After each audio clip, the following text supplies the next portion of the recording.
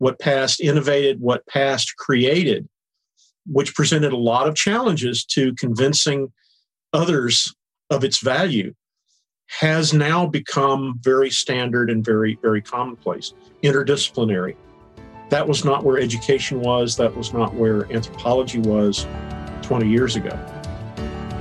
Welcome to Learning Unboxed, a conversation about teaching, learning, and the future of work. This is Annalise Corbin, Chief Goddess of the Past Foundation and your host. We hear frequently that the global education system is broken. In fact, we spend billions of dollars trying to fix something that's actually not broken at all, but rather irrelevant. It's obsolete. 100 years ago, it functioned fine. So let's talk about how we reimagine, rethink, and redesign our educational system. So today on Learning Unboxed, we have a very special treat. Past Foundation, as you all know, has recently celebrated 20 years in the midst of a global pandemic. So like so many of us around the world, our plans were derailed. We were going to have an epic celebration, trying to figure out what that was going to be.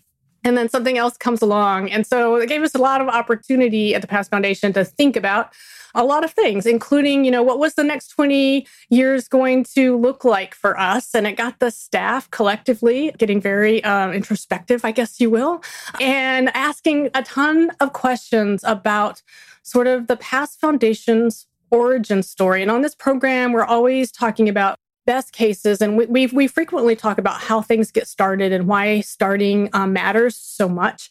And so we thought this would be a great opportunity to actually revisit the origin story of the Past Foundation. And for those of you that might not be overly familiar, what we state on our website is that 20 years ago, two anthropologists, a documentary filmmaker, a graphic designer and historian, along with an international team of research scientists, launched the Past Foundation.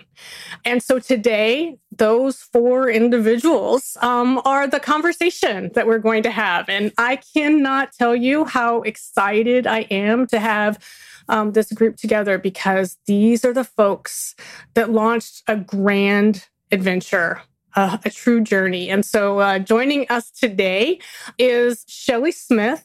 Sheli is from the Napa, California area, a maritime historian, a legend in the field of underwater archaeology, and has spent day in and day out for many, many years with me, living the everyday components of what it takes to build an organization like Past Foundation. And she is currently the executive director of the Napa County Historical Society, which is a research center and museum concentrating on bringing history alive through technology, exhibition, and innovative programming. And it's really exciting for Sheli to get back to those museum roots. So Sheli, welcome to the program. Hi, Annalise. Good to hear you. And joining Sheli is Andy Hall. And Andy Hall is a maritime historian, component of that original group of four of us. And Andy has actually worn so many hats over the years. It's really hard for me to kind of keep up with all of that. But I suspect that one of the things that is near and dear to Andy these days is that he currently serves on the board of directors of the Texas Navy Association and is chairman of that organization's effort to locate the remains of the Texian schooner Invincible that was wrecked in Galveston in 1837. And so again, you're going to see a lot of similarities in these stories. So Andy, welcome. Thank you. Glad to be here. We are happy to have you. And rounding out our little band of four warriors, so to speak, is documentary filmmaker Dennis Egg. And Dennis is currently in Bozeman, Montana. And just like Andy and Sheli, numerous accolades in their chosen profession over the years. So Dennis has been involved in everything from natural and documentary filmmaking to crazy adventures to trudging along a variety of different places in the early years with Andy and Sheli and I. And he is also a longtime board member of the Past Foundation. He's now a more emeritus board member. So Dennis, welcome. Thanks, Annalise. I'm happy to be here. So been a journey as we think about all of these different pieces. And, when we sort of talk about origin story and the importance of origin story, it gets really interesting when you sort of start diving into that. And actually, Sheli, I'm going to toss this first one to you because the staff reminded me, that every time we got stuck, Sheli, on a project would always ask, well, what's the origin of that thing, right? Or what's the origin story? Do we really even understand why an organization, a group, a school, a set of teachers, a community partner, why they are where they are, so as the anthropologist, I'll put that hat on, Sheli, and help us understand the context for why origin is so important. And then we're going to get into the weeds of the crazy past staff questions. They just asked me that because they knew I was the provocateur. That's right. Always been the case. Always. Yeah. I think the why, because if you can answer the why, as Steve Jobs once told us, if you can answer the why, what you create is secondary. But the why is the real heart of the matter. If you can get past the why is also going to show you all the obstacles and all the stumbling blocks. So it gives you kind of a navigational, kind of cool way to look at the world. We often had teachers who, if we understood the why, we could actually get them to make a change. So I think the why in past was always extremely important to us. Mm-hmm. Absolutely, still is. I would agree with that. So, which I think gets us directly to the first question from the staff, which actually starts with why, ? Why the four of you? Why this? Why then? Right? Sheli, you were right. And so I think that's really important. So just for our listeners, sort of setting a bit of the stage. So Dennis and I got together around some of that crazy idea, and we'll get into some of the weeds with that. And very quickly, very shortly on the heels of that, started working with Sheli and with Andy on the first set of projects that will really sort of set the foundational piece for past. So it was really critically important. But, I guess I'm going to toss this question to each of you. Dennis, I'm going to start with you. Why past? Why this thing? I mean, of all the things 20 years ago you couldn't have gotten involved with, why on earth would you get involved with this crazy idea?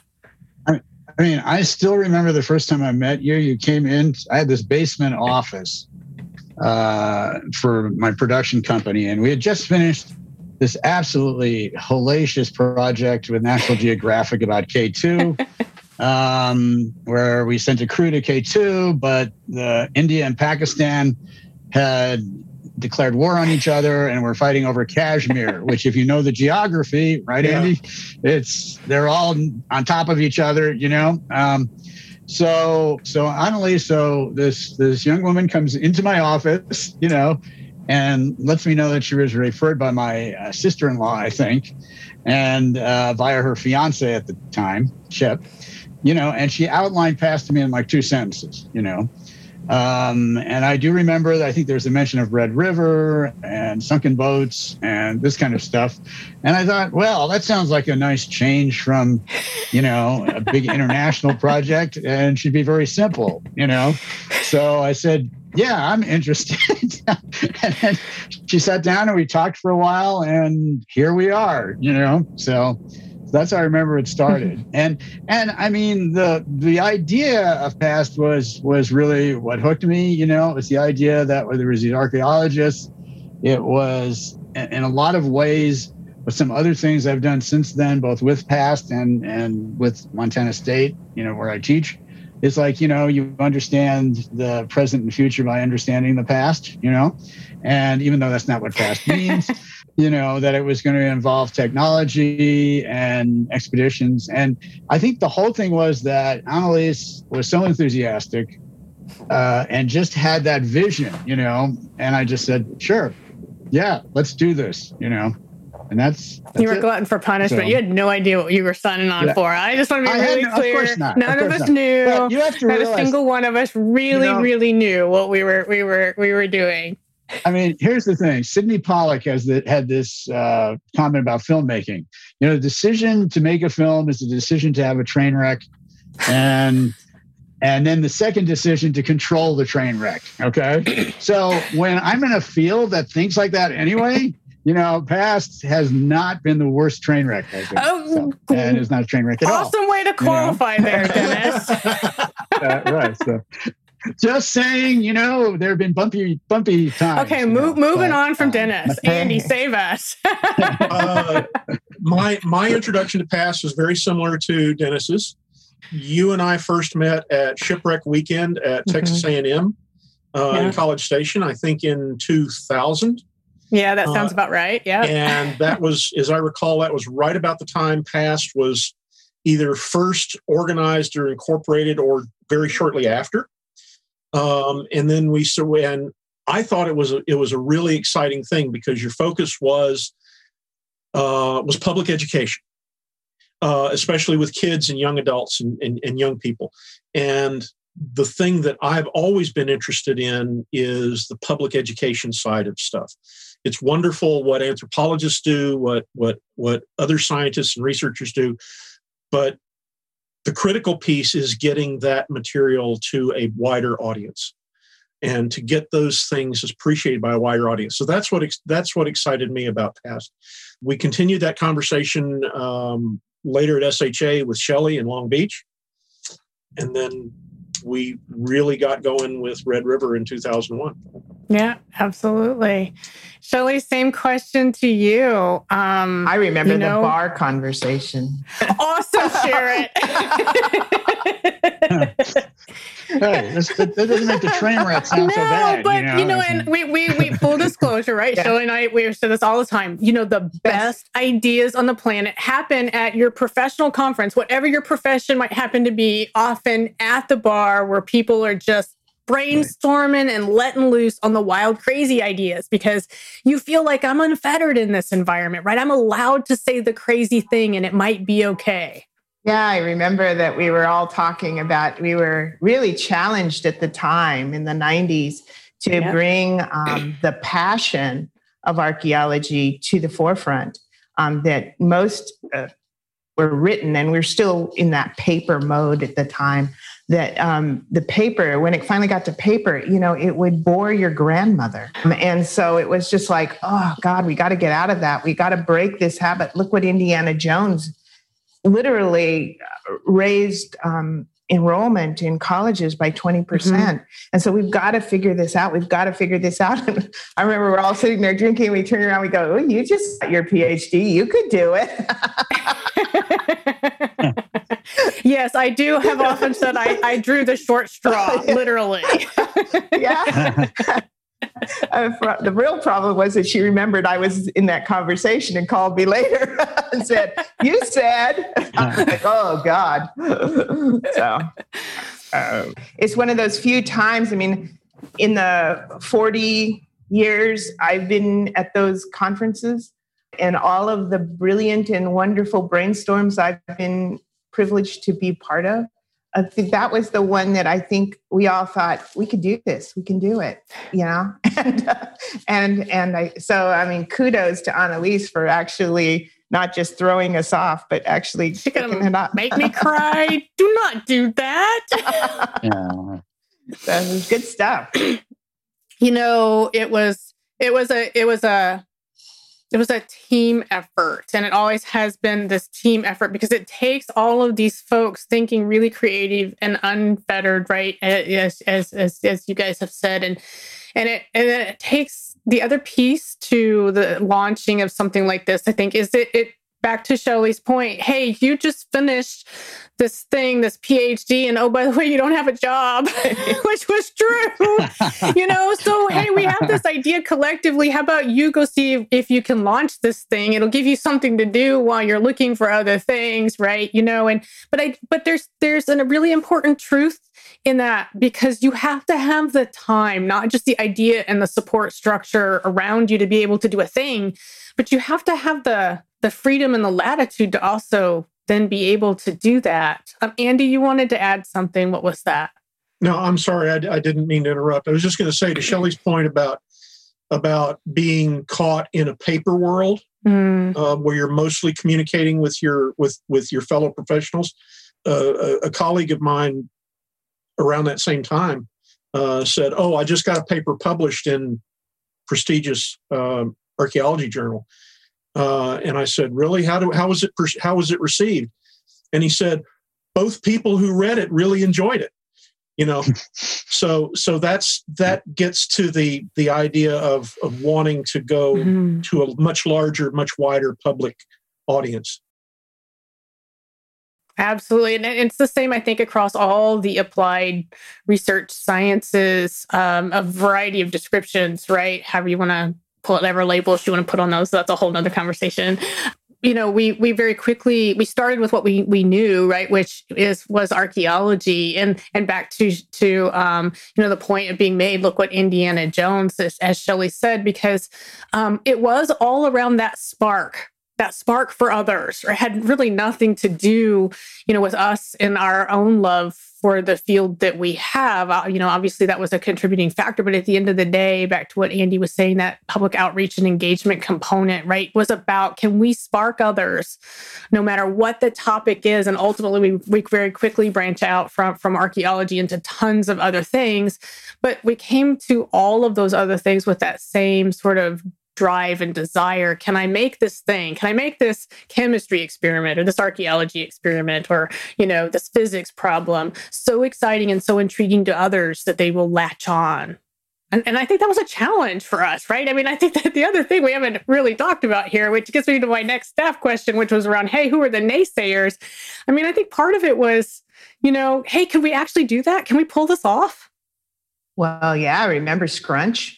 I mean, what did we know about that other than, we were scuba divers?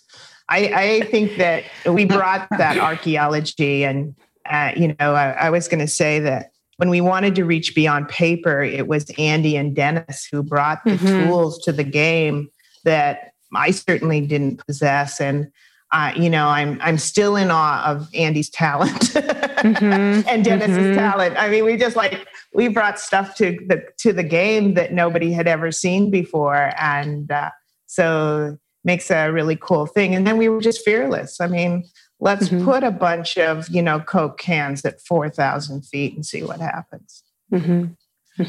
Yeah. Hence the name Scrunch. For those of you that are listening, you can go to the past website and find that early sets of modules. So, we were fearless, but it wasn't easy along the way. And so, like I said, one of the other questions the staff has is, was there, and it doesn't have to be an individual, but, what were all the sort of the naysay or the negatives, around not doing this thing? And ultimately, how do you then balance that or counterbalance that with the primary motivator that actually got us to launch?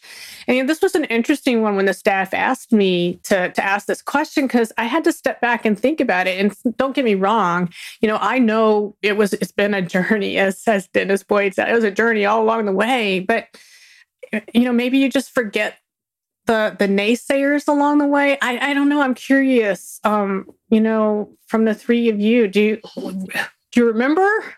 I mean, I think. Yeah. No, I remember. I mean, like, oh yeah. Yeah.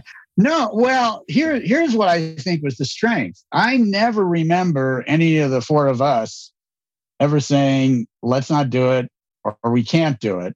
It's just that we dealt with each problem and solved it the best we could.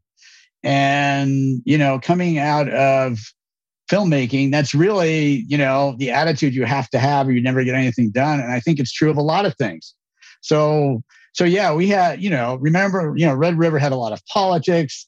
We had a lot of bureaucracy things. We had definitely money issues, I mean, they're normal, if you look at that era as past as a kind of not-for-profit startup, those are things every entrepreneur has to deal with, And Annalise, as our leader, never really faltered. And I do not ever remember any of us talking about not doing something or stopping it or whatever. And I think that's really what got us through it. It was because I was so naive. I had no idea what I was going to way over my head or when to say no. And I fully fessed up to that. I was like, oh my gosh. But that's sometimes what you need. You just don't know that, no, you can't do it. So you actually do it. It's the old, it's the NASA thing. Failure is not an option, and I don't think we ever said that, but we acted that way. It's just like, no, here are the issues. How are we going to deal with them? Let's do it. And that, as far as even when PAST was more established and we had other kinds of issues, when I was on the board, that has always been PAST's attitude. And I think that's one of its strengths. Yeah, I would agree right? with that. And I don't know, Andy. Am I remembering it right? Andy, did you notice that he compared our journey and our success to NASA? I'd like to point out NASA just managed to land on Mars again. So, that's some pretty darn good company. And as I said, they could land on Mars, but they couldn't keep the power on in Texas. Not NASA. As a country, we go to Mars, but we can't get the power in Texas. So, NASA's been doing their thing for longer than PAST has. So check back with PAST in 40 years, and we'll see where we are then. I would just say I was a little bit removed and didn't have to deal with the naysayers as much as you did, Annalise or Shelley, or Dennis, but I agree with Dennis in that I think a lot of PAST success, and the reason there still is a PAST, is largely because Annalise was very, very good at presenting the idea and convincing folks that who might otherwise have been naysayers that it was doable, because it was really innovative and unusual, and it seems to me everybody got caught up in that enthusiasm. It was infectious, and that was we ignored that was a key to the early success. Yeah. I'll be honest. I mean, just a statement came to mind as you all were talking about that. Well, I understand the ballet, but I'm really not sure what you do. And I remember Annalise kind of coming off her seat, like levitating. And I think her hands were kind of stretching to the woman's neck. And I think that it was, I didn't understand the moment for years, but much later, I was in the presence of a really famous underwater archaeologist named Pilar Luna. And I asked her, like, were you harassed? Did you undergo discrimination, when you were trying to set up underwater archaeology in Mexico? And she looked at me and she goes, duh. She goes, but I ignored it. And I thought, that's what we were doing. We were just ignoring things. Yeah.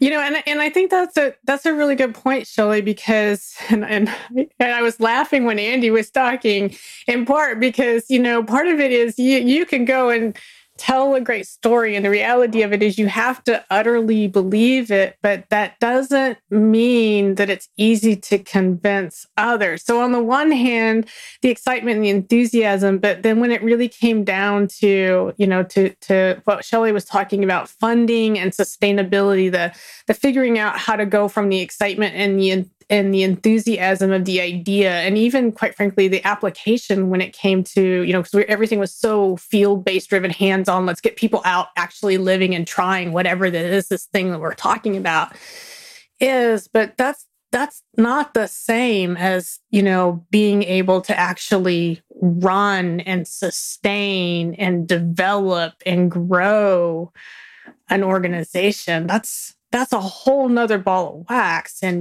from my own, perspective and point of view, it was nothing that I was ever trained in or even contemplated, doing.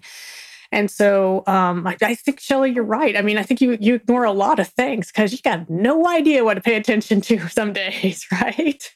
And I think as we shifted into STEM and more complex applied sciences, not that our own fields are not complex in many, many ways, but because we are anthropologists or archaeologists or filmmakers or web developers or maritime historians, or take your pick, the other folks that joined the original board and sort of helped us in those early years, when it came time to say, hey, but we can take the exact same way we build these programs and apply it, to, chemical reactions or material science or coding and computer science, or take your pick, the things over the years that we engaged in, that's a harder sell because, the conversation Sheli was referencing, which did in fact happen, that is a true story. And I did come off my seat, and Sheli kept me from having to go to jail, I suspect.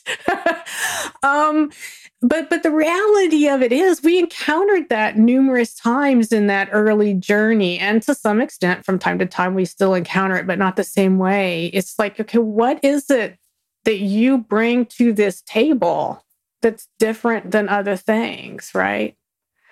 And I always thought that was our unique value proposition, is that we are not the same group of thinkers that are typically sitting around this table. Very true. I think we also, like Dennis would say, we're missing this, or Andy would say, we're missing this. I mean, I remember the huge conversation about Red River, Andy, when you were like, well, how do people understand that this boat is 9 buses long or something like that? And then you went out and drew the thing, and everybody went, oh yeah, that's exactly what that is. And I think that because we came at it from different perspectives and we really could bring our own thinking to the table, we could apply it in so many different ways. It was just quite wonderful to me to be part of that, I think. Yeah, I think that in many ways that's the part that's the most enduring, right? There's the day-to-day, and there's those moments of excitement. You got a phrase for that, Sheli, over the years, right? Something about boredom and moments of something. Oh, yeah. So I always described my job as hours of boredom punctuated by moments of sheer terror. And that is not a reflection on past. I just want to put that out there. But it works in whatever job I've had, it seems. Yeah. So one of the other questions, there's no question about that. One of the other questions, though, that some of the staff had, they really would love us to have a conversation about our individual aha moments. Something in those first few years that was so profound to you as an individual that it made it worthwhile and exciting and compelling to be part of this journey. And, beyond just the excitement of startup, we had a number of really exciting projects. Those first 5 years were really, really foundational in more ways than one, right? Because we actually did a variety of things, and I just want to make sure that our listeners and viewers understand, we did all of those first 5 years, we all had day jobs. We had other jobs. This was a part-time organization. It had no funds for operating, quite frankly, really paying people. None of those luxuries existed in the early years. And as a result of that, you sort of had to come to it with some passion. And, we went to Yellowstone, we did Red River, we were in the Outer Banks, we were in the Gulf of Mexico with the U-166, we were in California, and just some really cool things. So Andy, I'm going to hit you up first. Was there an aha or something that we did that to you was incredibly meaningful? And of course, everybody's getting the same question, and it's just on the hot seat first. There were multiple aha moments for me. One of them, you just mentioned U-166. One of those was in going through in doing the web stuff for that, in going through some of the historical records that had been recovered and preserved and are now in a private collection and are now archived, was going through and looking at the crew members and sort of developing profiles, because that made them, you had Kuhlman, who was the commander, you had all the other officers. Going through that really sort of humanized that and made it an important story. And then going through the accounts from the Robert E. Lee which is the ship that the U-166 sank, and the patrol craft, that ended up sinking U-166, but was never given credit for it. Getting into the depth of that story and the personal experiences we were able to reconstruct and present, that was an important moment for me. It wasn't a single moment, but it was an important, fun piece of the story, because boy, did we learn an awful lot on that project. Whew. Yes, indeed. Yeah. What about for you, Dennis?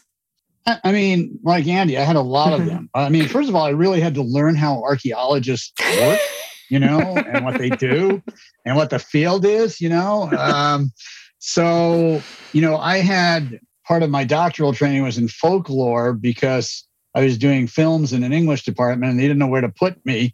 So I got in, which was great. And there's some similarities, but there's a lot of differences too. And so I wasn't totally unfamiliar, but starting with Red River and, how you actually do this kind of expedition, and along with all the other things like, meeting people who eat squirrels and that kind of stuff, that was part of my education. I said, okay. And not seeing a green vegetable between like Oklahoma City and the river.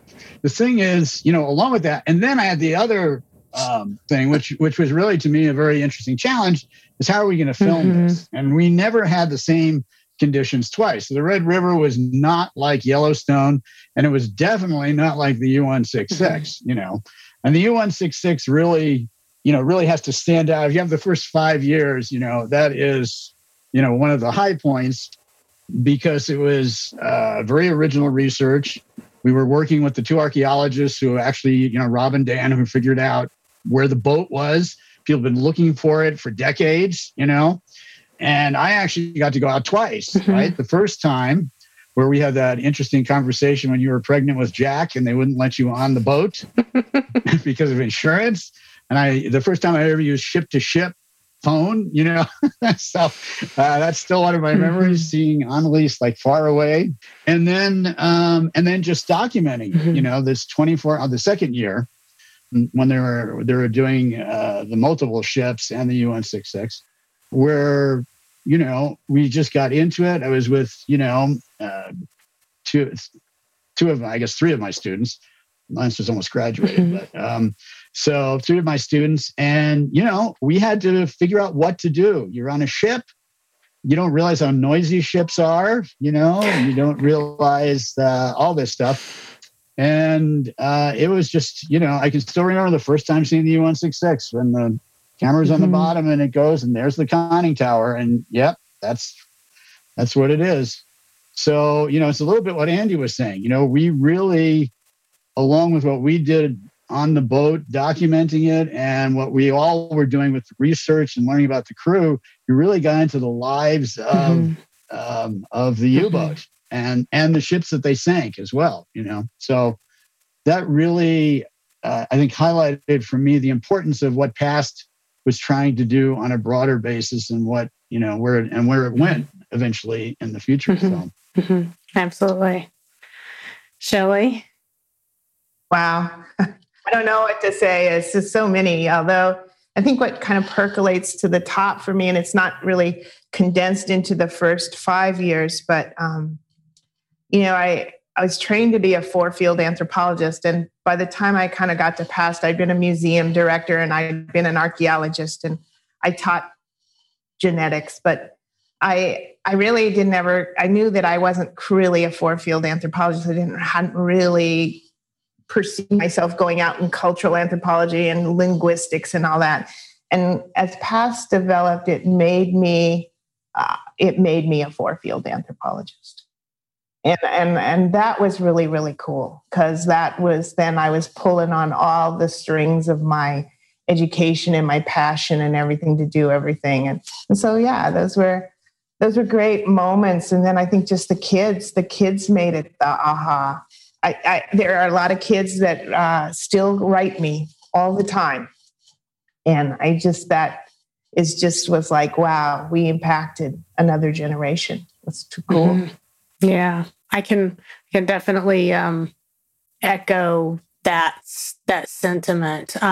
People ask me all the time, what do? I will tell them that I'm an anthropologist. And prior to, us really digging into here, I would have said I'm an archaeologist.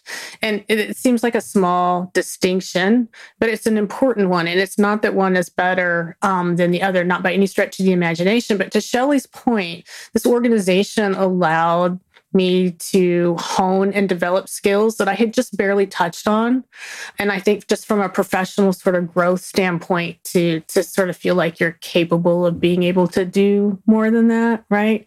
And like all of you, there were so many amazing moments along the way, certainly the pieces with the U-166, Dennis made reference to not letting me on a boat. I would like to point out I ultimately did get on the boat, right? And that is thanks to a man by the name of Thomas Chance, who at the time, I think it was president CEO of CNC Technologies, which is not even a company that exists anymore. He's retired, was like, darn it, you can't leave Annalise on shore, and it was one of those sorts of things that, in Louisiana. And so out goes another boat, and they hired a medic to follow me around the ship for 3 days if I was out of my cabin. That man was standing next to me. So crazy things like that. To the adventures that Dennis and I and his students in Yellowstone Park in the snow, taking what ultimately Shelley and I would later discover, the sort of STEM schools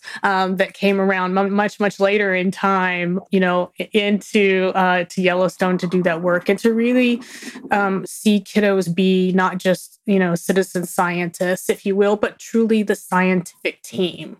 That was my team, right? It wasn't all these other professionals. And that was a really important moment for me because it showed me that if we provide room and have a little bit of faith that kids can do anything if we just give them a little nudge, right? And I think we all intuitively know that, but until you sort of experience it on that sort of level, and then how can we possibly translate that into something bigger, not just a after school or summer experience, is the case of this kids, but could that be the everyday? So it was a really, really important aha moment for me. And I think a running close second to that would be, you've heard us make reference to Red River, which was a project in Texas.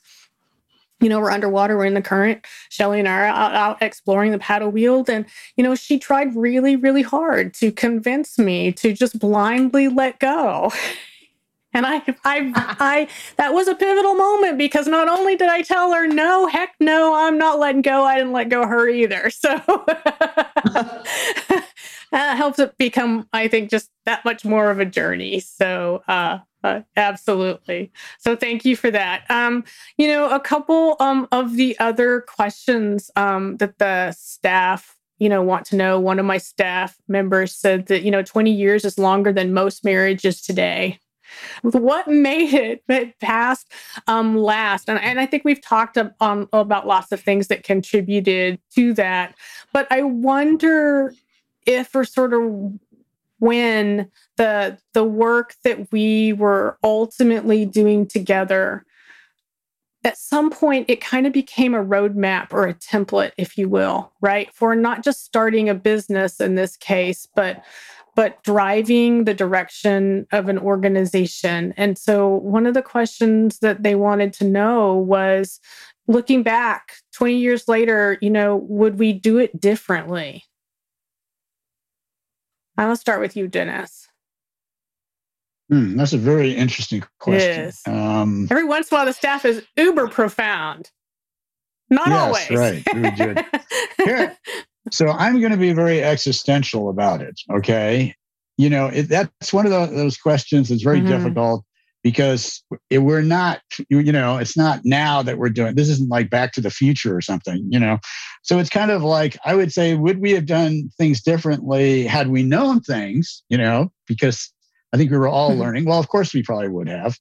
On the other hand, I think, Annalise, you mentioned it. One of our greatest strengths was our collective ignorance that really you shouldn't be able to do this, and that's how some great things happen all the time. So I would say that, the logical answer is, of course, we would have done things differently. but we didn't because they were different times and there were different both situations and pressures. One of the things, we didn't mention that I had the MFA in Science and Natural History Filmmaking.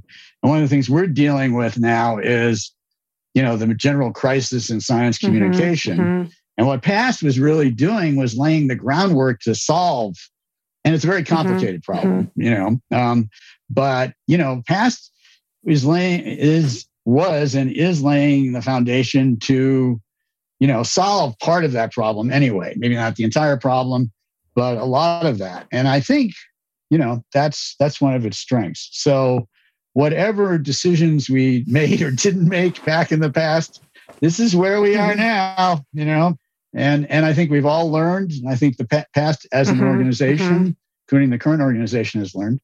And so we go on to the future better educated and more learned, I guess. So. Yeah, I would absolutely agree with that. Does anybody else want to add anything else on that, or we can move on to either way? I guess I'd say that I think one of the things we stumbled on, at least for me, which was extremely profound in my thinking, and I've noticed has been a huge obstacle for others, has been that we didn't coin the term, certainly, but we grasped it and held on to it, and that's transdisciplinary, that we saw everything holistically. And I think that allowed us to make decisions that probably other people scratched their heads at. But it changed. It never put us in a box, right? And we didn't know what to call it when we first started out. We were doing it from the get-go, but we just, at some point, we discovered the term and we started to use it. And it really seems to me that it probably defines PAST more than anything else.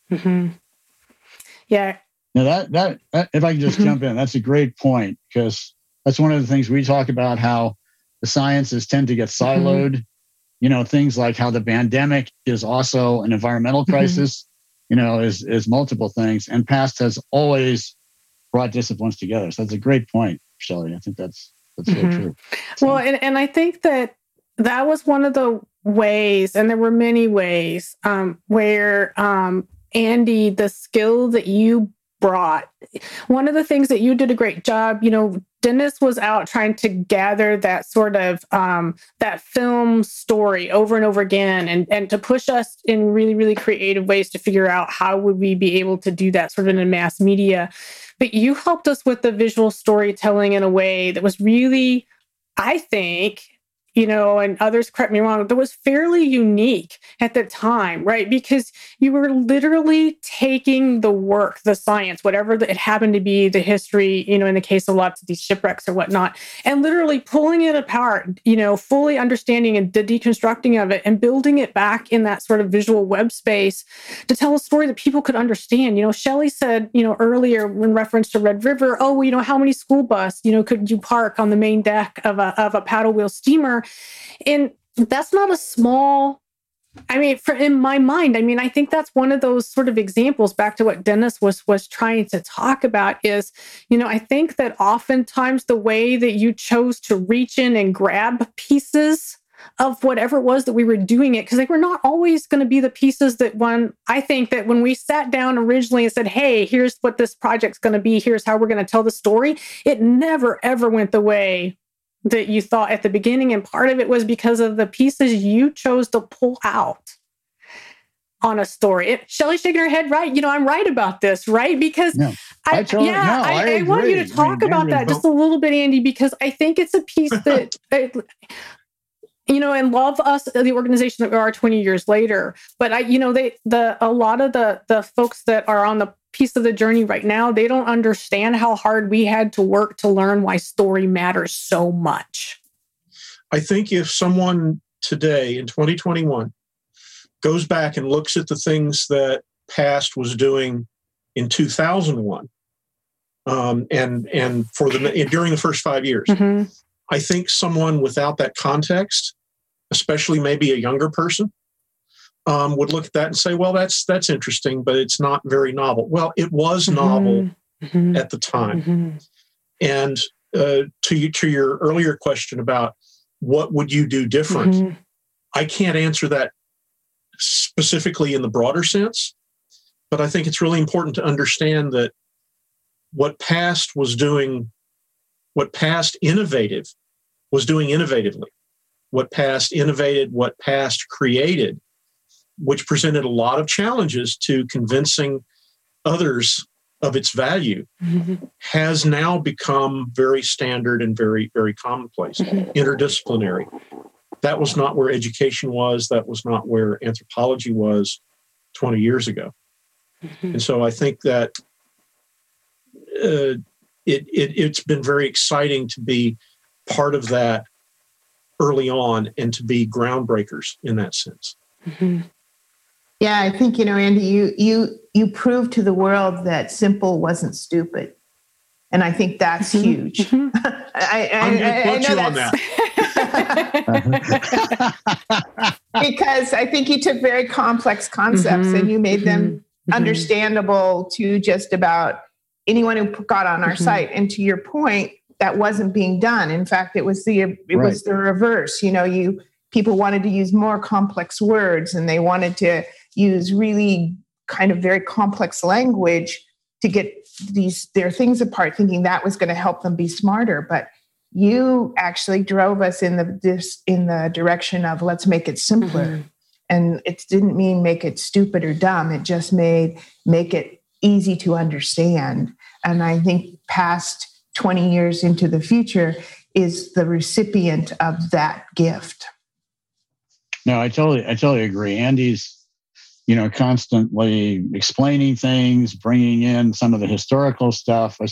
I can still remember sort of the emails like, oh, what about, that? So I think in some respects, Andy and I were trying to do related things. I was trying to make it so that it would be cinematic. He was trying to make it so it's accessible. Both of us are trying to make it so people could fairly quickly understand what we were talking about and what we were doing. In our respective media. We were all doing that. We were all doing that, bringing our own background and skills to do that. That was an overarching thing to make something very complex, very technical. Early on, it was archaeology or nautical archaeology, and later it's expanded to other areas of science. But to make something that was highly technical and highly specialized much more accessible and much more understandable. And I think that's something that past that all of us have done very well with. Yeah. And that was the key to past success and longevity. Well, it's there's no question in my mind whatsoever, right, that it was very foundational. And Shelley's right. We are the recipient of that work over time because it has helped us not only think about that notion of accessibility. And I really love that. I think that was the absolutely right, Shelley, way to sort of express that you go that's and that piece is key to actually taking anything to scale, right? I mean, without that as part of our foundational component, and it happens all the time, we push on stuff, it doesn't have to be this complex. Here are the pieces, here are the parts. This is how you build a thing.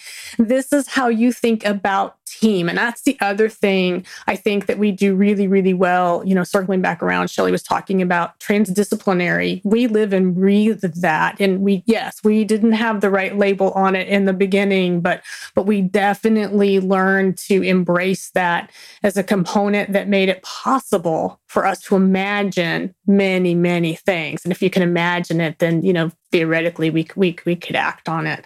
I want to sort of wrap us all up a bit with what I thought was probably the most profound question that came from the staff, as they think about what is it that you want to know. And it's a question that's tied to the idea of I'm gonna phrase the question exactly as it was posted to me, and then we'll circle back around on it a little bit. The question was, how did you know when it was time to leave your other jobs to focus on past full time?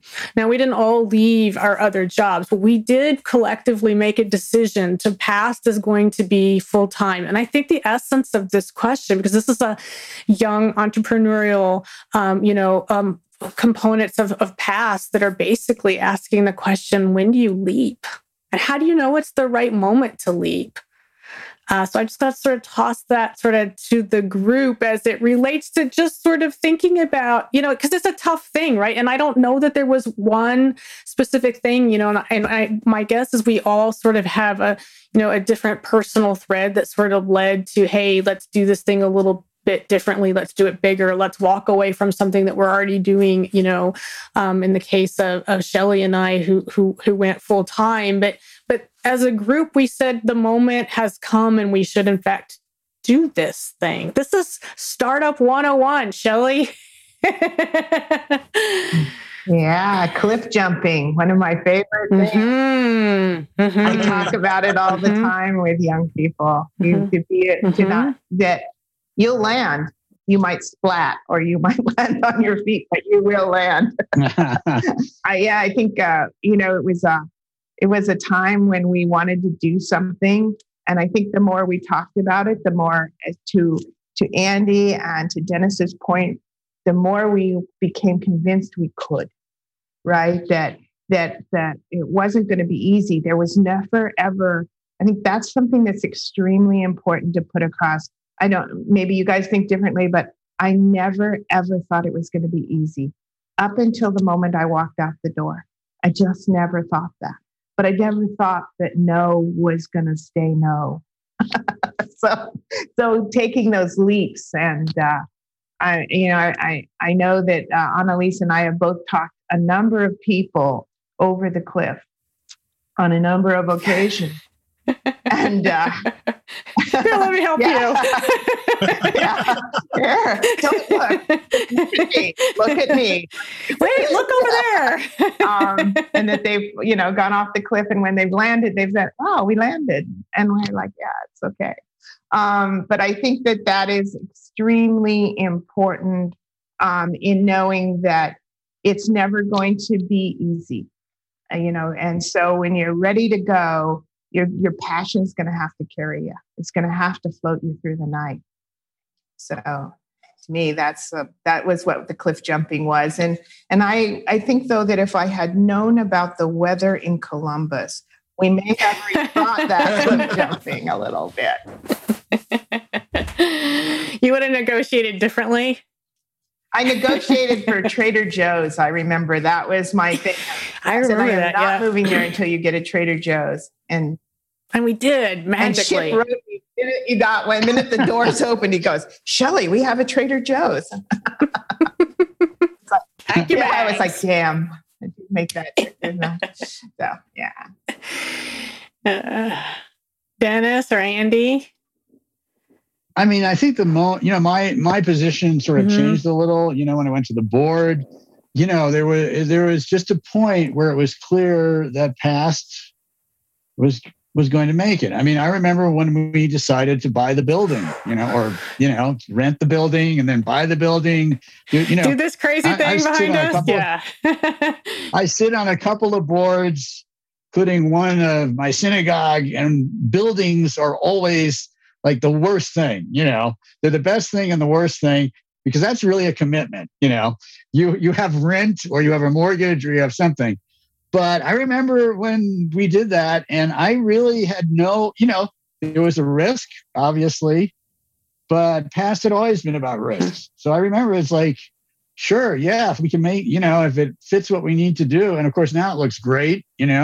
I remember what it looked like before all the renovations and things, and picking out the kitchen cabinets or whatever the hell we were doing back in those days. So I think there was a point, and it was before the building, but it was just like, we're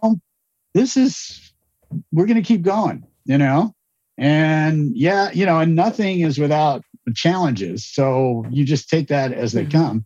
But the past had, especially, in the first 5 years, but even immediately after that, it had known when to sort of shift emphases. It knew when to expand what it was doing. So a lot of that is tribute to you, Annalise. You need to take the credit for that. But and we had support. It from what would used to be, our original advisory board or whatever it was a bunch of academics, and now we had community members and nonprofit people and corporate people. And when we, when you saw that, when I saw that, I said, okay, we're laying a very solid foundation here for the future of PAST. So I think that's. Do you think it comes from the fact that we have to put our lives in each other's hands? That, you get underwater. Annalise stood on me several times, and she'd never let go of that wheel. Man, she would not let go of that hub. But but the fact of the matter is we had to believe in each other. We had to put that faith in each other's hands. And on so many times it had nothing to do, but when it came to PAST, and earlier you guys talked about what a team we made. When it came to PAST, we were already ready to we already trusted each other with our lives. Therefore, we could trust each other with our passions, it seemed to me. Yeah. I mean, I don't remember us ever saying no, to be quite honest. No, she said no. She would not let go of that. No. But you know what I'm saying. It was like, yeah, it's not like, no, we won't do that. But, so I think you're right, Sheli. I'm not a diver, so I don't have the same point of reference, but I think it's very appropriate. You put cameras down, though, 4,000 feet, Dennis. So. Oh, yeah, I know. Yeah. Same. Well, so yeah, that's true. Oh, yeah. Hey, past pushed me to places I'd never been before. I promised a journey. I promised adventure. Yeah. I Sheli that all the time. Andy, no. Andy. No, just to follow what Dennis said, I don't remember anyone saying no. I remember a lot of how on earth are we going to do that? Mm-hmm. But I also remember that everybody brought a really unique individual perspective to a problem. And that gave PAST in the early years a lot of sort of intellectual flexibility to address problems that might have sunk a small, somewhat tenuous organization early on that formed the basis of a stronger organization that could grow and adapt and into the future. So I would agree with that. Yeah. From my perspective, that's been the great key to the success of PAST. Yeah. I want to thank all of you, not just for taking time out of your day to day to have the conversation, but more importantly for, having enough faith in us together to take the leap to begin with, right? It wasn't just that we said, hey, let's jump off this cliff together, or, build the airplane while we fly it, or, all of those components that we hear all the time. For me, the single biggest moment was that we collectively said, not just why not, but very deliberately, let's do this thing, and let's do this thing together. And I think that, that there's Shelley's right. I think the mindset from the outside was, I have enough faith and trust in these collective people with my work world, whatever that happens to be, to delve into a passion. And, had we not done that together, and I think had it been any, a different four people, it would never have ended up the same sort of way. And, who knows what it'll do, as it grows into the future. But I, for one, am just so grateful for all of you. So thank you very much for joining us today. Thank you. Thank you. Thank you. Thank you for joining us for Learning Unboxed, a conversation about teaching, learning, and the future of work. I want to thank my guests and encourage you all to be part of the conversation. Meet me on social media at Annalise Corbin, and join me next time as we stand up, step back, and lean in to reimagine education.